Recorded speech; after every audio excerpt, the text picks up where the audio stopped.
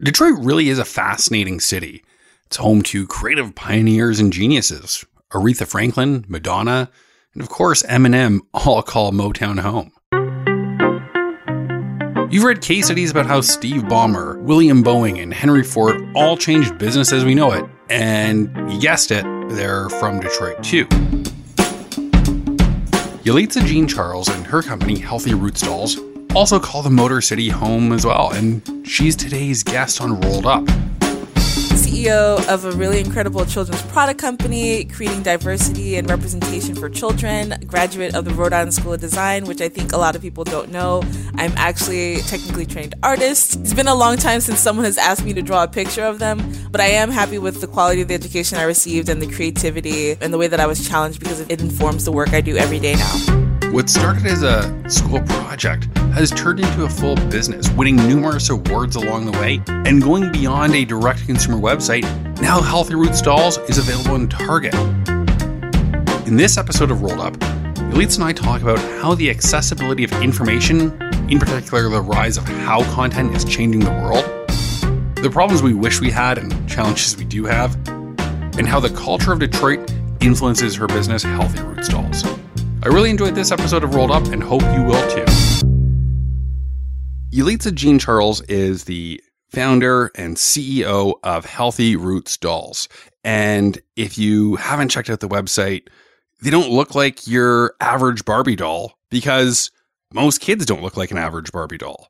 And that's one of the things that we're going to be talking about today is some of the challenges and obstacles Yelitsa had to overcome during her journey, which has accelerated fast from being a very successful business owner that can give the odd flex to people who give her a little bit of a hard time to becoming a Forbes 30 under 30. So Yelitsa, thank you so much for making the time to join me in a very busy time of year and just very crazy part of life. Thank you so much for joining me on the Rolled Up podcast. Awesome. Thank you so much for having me. So did I miss anything in that intro that you're just hoping people know about you? I saw your TED Talk as well earlier, which was just fascinating to watch.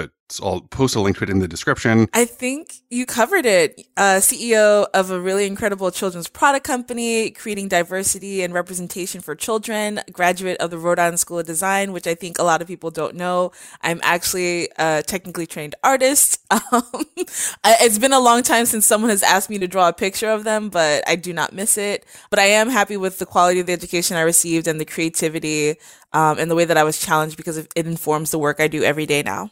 My first question that I always like to ask people is, how do you identify? Ooh. Like, would you call yourself an artist, a founder, an inventor?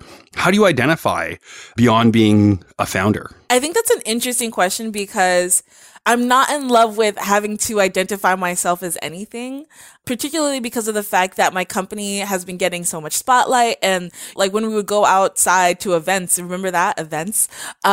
Vaguely. You know, young women would run up and say, "Oh my God, I love the work that you're doing." And I'm just standing there like, I'm just a person like you. I just happen to do something that I really love. Other people really love it. That's that. So like in terms of identifying, I am just an individual who's incredibly passionate about making a difference and trying to do as much meaningful work in the time that I have. I love that. And I think that your mission is just so important. And I don't want to butcher it or put words in your mouth, but it's so important for children to have toys that look like them, but also toys that look like their friends, so that there's not this idolization of this is the only way to look or the only way to do things. So why don't you give me a little bit of sort of the mission of Healthy Roots Dolls, and for someone who might not be familiar with the story, how you got started in creating dolls with really natural hair and skin tones. Yeah, so Healthy Roots Dolls is a multicultural children's product company.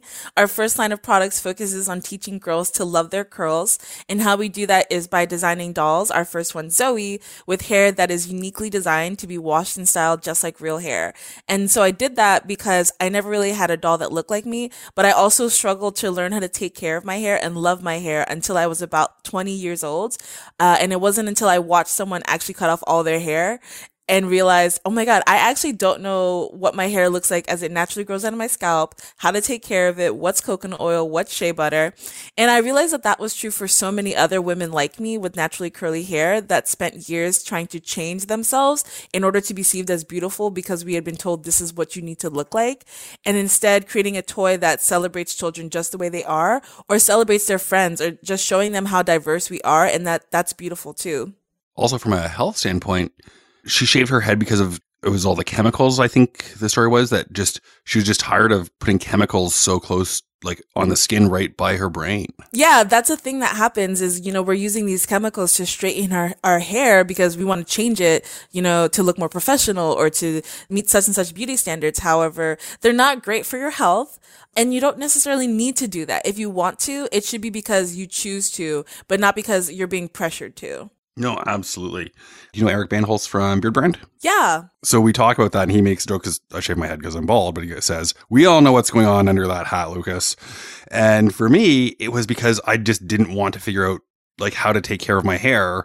And I've got, what's left, pretty straightforward. I never had to think about all these chemicals or how to do anything. So I can only imagine how hard it is to learn to just take care of your body like that. It's very hard when you don't know anything, your mom doesn't know anything, and the knowledge has not been passed down from generation to generation. But thankfully, YouTube has revived that community, and it's been growing steadily, and so many women have been able to learn and embrace their natural hair now. And I didn't even think about where those communities might exist, but it's a great transition into how did you start your journey as a founder, finding those initial customers and those almost micro communities some aren't so micro anymore, but how did you tap into finding your initial audience, your first initial 1,000 true fans? Honestly, I guess I'm an accidental founder. I didn't go to art school thinking like I'm going to create a physical product and go viral and, have all these thousands of children being impacted by this doll. I was like, I'm going to be the next Kara Walker. I'm going to work in children's media in some capacity. And so for me, it happened with just being authentic and telling my story and finding something that I was really passionate about, which I think is really important. We often see people starting companies and solving problems that aren't necessarily problems or that are just things that they are personally dealing with that doesn't resonate with a larger audience. But I found something that I was uniquely passionate about, other people were passionate about. And it started with my campus, being actively involved in the Black Lives Matter movement, and looking to create social change through my institution and through the community around me. And then realizing that at my institution, in the direction that I was going with my work, I had the opportunity to do something more by going into children's media and having long-term impact, because one thing that I often talked about was how artists and designers are uniquely positioned to influence culture because we create the content that people are consuming. Like the fact that so many of my peers go on to work at the Apples, the Microsofts, the Googles, the Amazons, etc., and are working on these Netflix shows and are working on the latest kids shows and things that you're wearing, everything that you're consuming, we have the ability to touch it. So if we're not culturally competent, what are we producing? And so for me, that meant being able to reach children at an earlier stage through children's media and through content creation. And I started Healthy Roots Dolls as a class project where I turned Rapunzel into a little brown girl and sculpted her with clay, sewed these outfits and made this little wig to show little Black girls that with beautiful curly hair that were princesses too. And so many peers saying, wow, this looks like a doll. And then having that conversation on social media where people said, yeah, I never really had dolls that look like me, or they were just painted brown, or they didn't have my nose or my hair texture, and saying, oh, wow, there's an opportunity here for me to create something. Let me see what I can do. I love that. And it's funny how many businesses start as one thing and then people just really like it for something else. So in your case, what started out as a class project turned into a full business. Yeah. And now I do it full time. I have a team. We have customers. We have big business problems, but it's great because we make it work. Oh, you know what is a big business problem I dream of one day?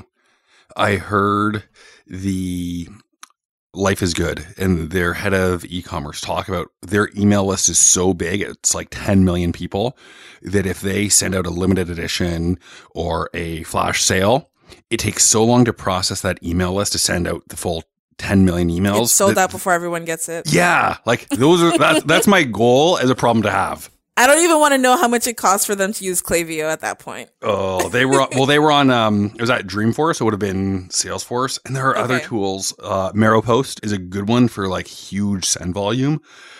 But at that point, you're building custom email servers. Those aren't the problems that I want to have. I just want to be able to sell out faster than my email list can deliver. We'll talk about that more. It's interesting. Do you want to dive into some of those fun stories? We could talk about it. It sounds like you've got a story that is maybe on the tip of your tongue if you wanted to share. Well, my story is mainly, at the time of this recording, we're past 2020, which was the first year of the pandemic, the COVID pandemic. God. We're now live from pandemic year 2. This is going to be a part of history. And it was a challenging year for production, so manufacturing and supply chain for a lot of businesses. I don't know of any online business that I've shopped with that has a physical product that wasn't impacted in some way, whether it was shipping delays or limited inventory. I was trying to buy makeup and I couldn't get any makeup. I was like, dang, we're not even going anywhere. Why is everyone else buying makeup? And so for my own business, we ran out of inventory way earlier than we expected. Not ran out, we sold out, I guess is a better way to say it. And then didn't get back in stock until the end of the year. And now, because there's just so much demand, I'm watching this inventory I worked so hard to get move, which is great. But I'm also I just wanted this to last longer. It just got here. I just wanted to chill for a little bit. Yeah, can I get a second, please? I thought ordering by the skid was going to buy me some time. It's been challenging, but that's what happens when you build something really great. So how do you handle some of those challenges? Because I know that you have gone out and raised capital. Is that something that you're looking to do more of? Hire some sort of consultant? But there are no pandemic consultants. We're all just figuring this out. So how do you plan on trying to minimize those issues of inventory? So one thing that I've learned during my time of entrepreneurship and solving problems is that I have to hire people because you can't do everything. And so really early on, a lot of people would tell me, figure out the things that you really love to do, figure out the things that you don't want to do, and then find the people to do those things. So I know where my skill sets lie. And so now my primary responsibility is to find people to do the other work so that I can focus in my strengths and make sure everything else is getting done, because it's getting bigger, which means there's more things to do, and which means I can't do it myself. Oh, that's just so great to hear of your growth and success, where something that you might have used to be able to do in an hour is now a full-time position. And it's a full-time position because I no longer have that hour because it has to go somewhere else. Whether you're hiring or scaling your business requires capital. And I know that you've talked about going out and raising capital and fundraising, and especially as a Black woman, how I think the stat is 3% of venture capital money goes to women of color, or I don't know the exact number, but it's low. It's very low. I think it's less than 3%. It's something not great. It doesn't matter if it's 3% or 2% or 0.5%. It's far too low. Yeah. It's below the threshold of acceptable. What are some of the challenges that you've encountered that maybe when you're talking with other founders, you just have another layer of difficulty on that someone like myself doesn't even need to consider when pitching our product or our company? Well, I think that's a big issue that I can't necessarily speak to at scale, just because there's a lot of variables. But I do know that overall with VC and startup, it's very much a network of who you know. And VCs often invest in people that are like them. Mm-hmm. So similar backgrounds, similar identities. And so I don't remember where the statistic is from, but I do believe the last time I looked at this, 75% of white people don't even know a Black person in America. And by know a Black person, I mean not a coworker, not somebody you're in the office with, somebody that you could call them and go over to a friend. Yeah, hey, I'm in the neighborhood. Are you around? Exactly. And that was a few years ago. So I'm not sure if that's changed very much, but that's what it was. And so if that's the truth, and I've gone to school with people in my undergrad who said that they've never met a Black person before. and they live in like Washington. Like state out in the woods in a cabin like Ted Kaczynski, or I'm not sure, but I can't blame them because it's not their fault, but it's also just the reality. And so if the networks are made up of people that look like you and that you know, and, you know, come from the same credentials as you, you're less likely to invest out into people who can't even access you, who can't even find a way to get to you. And so that's one of the big challenges. And then the other challenge is once you do get to those people, the expectations are different. So my father always told me, you know, you have to be twice as good to get half as much. And so I was pretty early stage and, you know, a lot of people just telling me, oh, we need to see more traction. Oh, we need to see this much revenue. Oh, we need to see X, Y, and Z.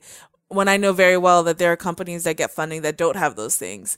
And so for me, rather than, you know, getting angry or, you know, thinking about like, this is unfair and X, Y, and Z, I said, okay, this is the reality. This is how they like to operate. I am going to stop talking to these people and look at my strategy and reassess who I'm talking to, what I'm bringing to the table, and how I approach it so that the next time I do this, if they say no, I know it's not because of me. I know it's because of them. What a great attitude to have. Because I think that I would have just gone and been salty and said, oh, these idiots, they're looking a gift horse in the mouth. What a bunch of dumb. I don't want to swear, but I could go off on a little tangent. And that's something else that I really wanted to ask because you're just so eloquent with, and you mentioned saying no. How do you say no and establish your boundaries with investors or partners without turning into an absolute asshole? So this was inspired by my more privileged peers in my undergrad. And I just realized that the reason why these people seemed happy and were prioritizing themselves is because they always put themselves first. And so I just got really selfish. I got selfish with my time. I got selfish with my energy. And I look at things and I say, if this doesn't make me happy, if this is not something I want to do, if it's not serving me in any type of way that I want it to, I'm not doing it. I'm not talking to you just because you want to talk to me. What's in it for me? Is this what I want? Does this fit my timeline? No. All right. Well, I'm not taking that conversation. I'm not going to this event. I'm not filling out this application. I'm not doing it. Why? And when you phrase it that way, I almost think of if somebody made you a dessert and it was just the most decadent dessert in the world, but you really didn't want it, you could just simply say, no, thank you. And it wouldn't be a big deal or offensive. So why does it feel so awkward to say no to stuff that you didn't really want anyway in the first place? I think people get scared of missing opportunities, but I don't have that fear anymore because I create my own opportunities. Like, I know what's important for me. And so when you have your own goals in mind, it doesn't matter if Oprah wants to put you on her favorite things list. If you don't have the inventory for it, you can't do it. And that's okay. You'll do something else. Funny story. Do you know the Bartesian, like the Keurig for drinks? No. I interviewed them for another podcast, and they were on Oprah's favorite things list. And guess what happened to them? They are oversold. Oversold. But then also if you're working with retailers or you're selling to Amazon directly, all of a sudden you have to pay penalties if you can't fulfill inventory. And just an absolute nightmare of a headache to sell the same amount of inventory you would have sold and probably make less money because now you're dealing with all these unhappy big retailers. Exactly. So it's like everything looks like an incredible opportunity from the outside because you've never had it before and you've been striving for it. But then once you get there, you realize there's all these technicalities, which is why you need to just focus on the things that you know you need that align with your goals and not allow yourself to be distracted. I feel like that's something I tell a lot of Black founders, female founders, people with physical product goods. They're always like, I need to go out and raise money. And I'm like, if you have a physical product company, you should be able to sell your products and make money. And if you can't figure out how to sell your products and make money, there are other problems there, but you should be able to at least do that. Yeah. If you can't make a little bit of money selling 100 of something, what do you think is going to change when you sell 100,000 of something? Yeah. So that was my approach, was looking at the challenges that I was facing, seeing that, these people are not interested. So I was like, okay, you know what? I'm asking the wrong people. They don't think I have enough traction. All right, let me go get even more traction. And so that was my approach to it, was not talking to people that didn't want to talk to me, not pursuing opportunities that weren't aligned for me, and then just doing as much work as possible, focusing on my business and building a really strong foundation so that it could be successful as possible. Good, smart advice that more people, including myself, should be reminded of daily. I do my best. The last thing that I wanted to touch upon is just how do you think making your start in Detroit impacted your everything from your business philosophies to access to capital versus starting in a city like LA or London or New York or Austin where it's trendier to start a business? Well, I've actually started in a lot of different places. So my company started in my undergrad at RISD in Rhode Island, and then I moved to Cincinnati, Ohio, and then I did an accelerator program in Durham, North Carolina, and then I went to Detroit, and then I went back to Ohio, and then I came back to Detroit. So I've been doing a lot of work in a lot of different places. But I believe that Detroit has a really great ecosystem and community here. And there were just the right opportunities here that were willing to invest in me the same way I was willing to invest in the community. And so I think that's what the difference is, was just already having a network here, already having established relationships, really strong programs here, Quicken Loans Detroit Demo Day, the Backstage Capital Accelerator Program, and not being in a busy, bustling city where it's kind of hectic and chaotic, but still fun. You know, I love the New Yorks and I love the Cali cities, but there's something about Detroit and, you know, like the Chicagos and things like that. It gives you time to focus without forcing you to say no to parties and meetings that you didn't really want anyway. I have no problem saying no to parties and meetings, but not everyone does. You know, if it's your first time being invited to something, you think it's pretty cool, and it's like we said earlier, just ends up being a big, massive time suck that you didn't want to do anyway. That was the difference for me. You mentioned the Detroit ecosystem. I'd love to learn a little bit more or hear a little bit more about that because I think I said this in the email. I'm listening to a podcast about Ford and just some of the history of the rich, like just Detroit has such a rich history of entrepreneurship. I'd just love to hear a little bit more about the Detroit ecosystem. Yeah, so I'm not a native, but I've lived here for a little more than a year. It's probably besides Ohio and like New York City, longest I've lived in one place for the same amount of time. And I was connected to people through the Backstage Capital Detroit Accelerator Program here, the Bamboo Detroit, the Tech Town Detroit, the WeWork community here, the Quicken Loans community with their Detroit Demo Day, and just the creatives on the ground doing the work and creating the culture here in Detroit. Those were really the people that propelled me forward and created community for me. So there's always events. I'm really into the design core here where there's creatives and they're holding events as well. Like I said, when we used to go outside, but that's mainly been my community. What a good takeaway of just finding that community wherever you are, whether it's Detroit or Cincinnati or Toronto. Yeah. Like I think when I was in Cincinnati, I participated in the AIGA.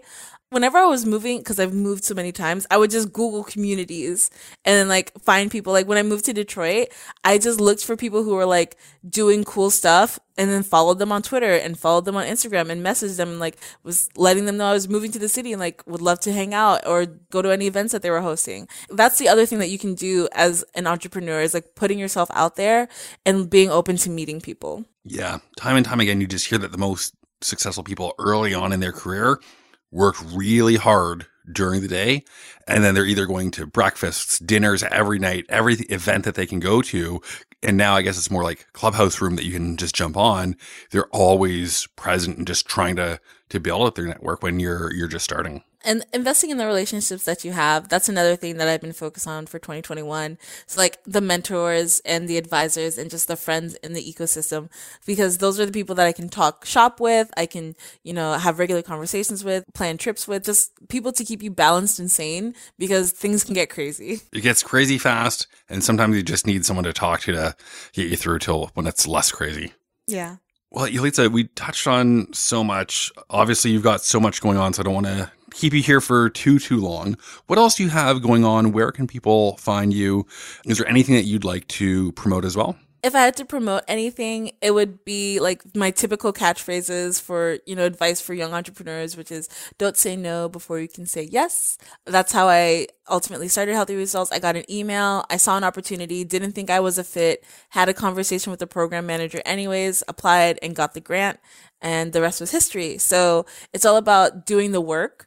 I think that's the other thing, because people will talk to me. People will reach out and want to talk to me for 30 minutes and they're just asking me like, what should I do? Or I'm trying to figure this out. I'm just like, you should do it. You should launch it. You should send the email. You should do this. And it's because people are they're spinning their wheels like, yeah, I've been thinking about it. It's like, you need to stop thinking about it. You need to do it. That's the only thing stopping people, is doing the thing that they're thinking about. Taking 30 minutes to ask someone whether or not you should do something that you know you need to do doesn't make any sense. But asking them how they would approach it, or like showing them the work and getting their feedback, much more valuable. Absolutely. Well, Yelitsa, thank you so much for joining me on Rolled Up. People can find you on Twitter at the Yelitsa, obviously healthyrootsdolls.com. Show Yelitsa a little bit of love. Buy a doll for someone that you know. Thanks so much for joining me, and that is a wrap. Thanks so much for having me. Bye.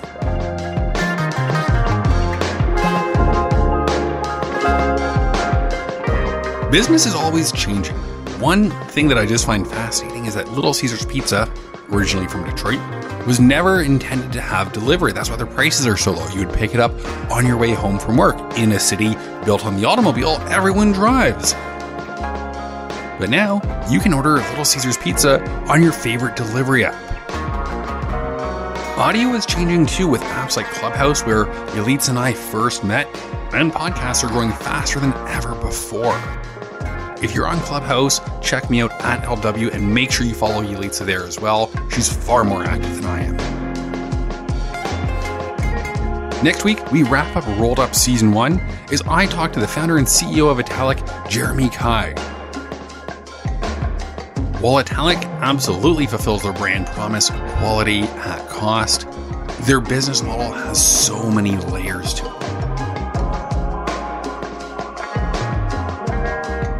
Make sure you're subscribed wherever you're hearing this episode: Apple Podcasts, Spotify, even Amazon Prime, Audible, whatever they're calling their podcast tool.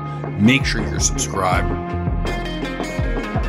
And a little inside baseball: before I started Rolled Up, I set a pretty lofty goal for myself. Could I get 100 reviews by the end of the season? I didn't think I'd come anywhere close to it, but around the world, I'm sitting at 70 reviews. So if you haven't left a review on Apple yet, please take the time to do so.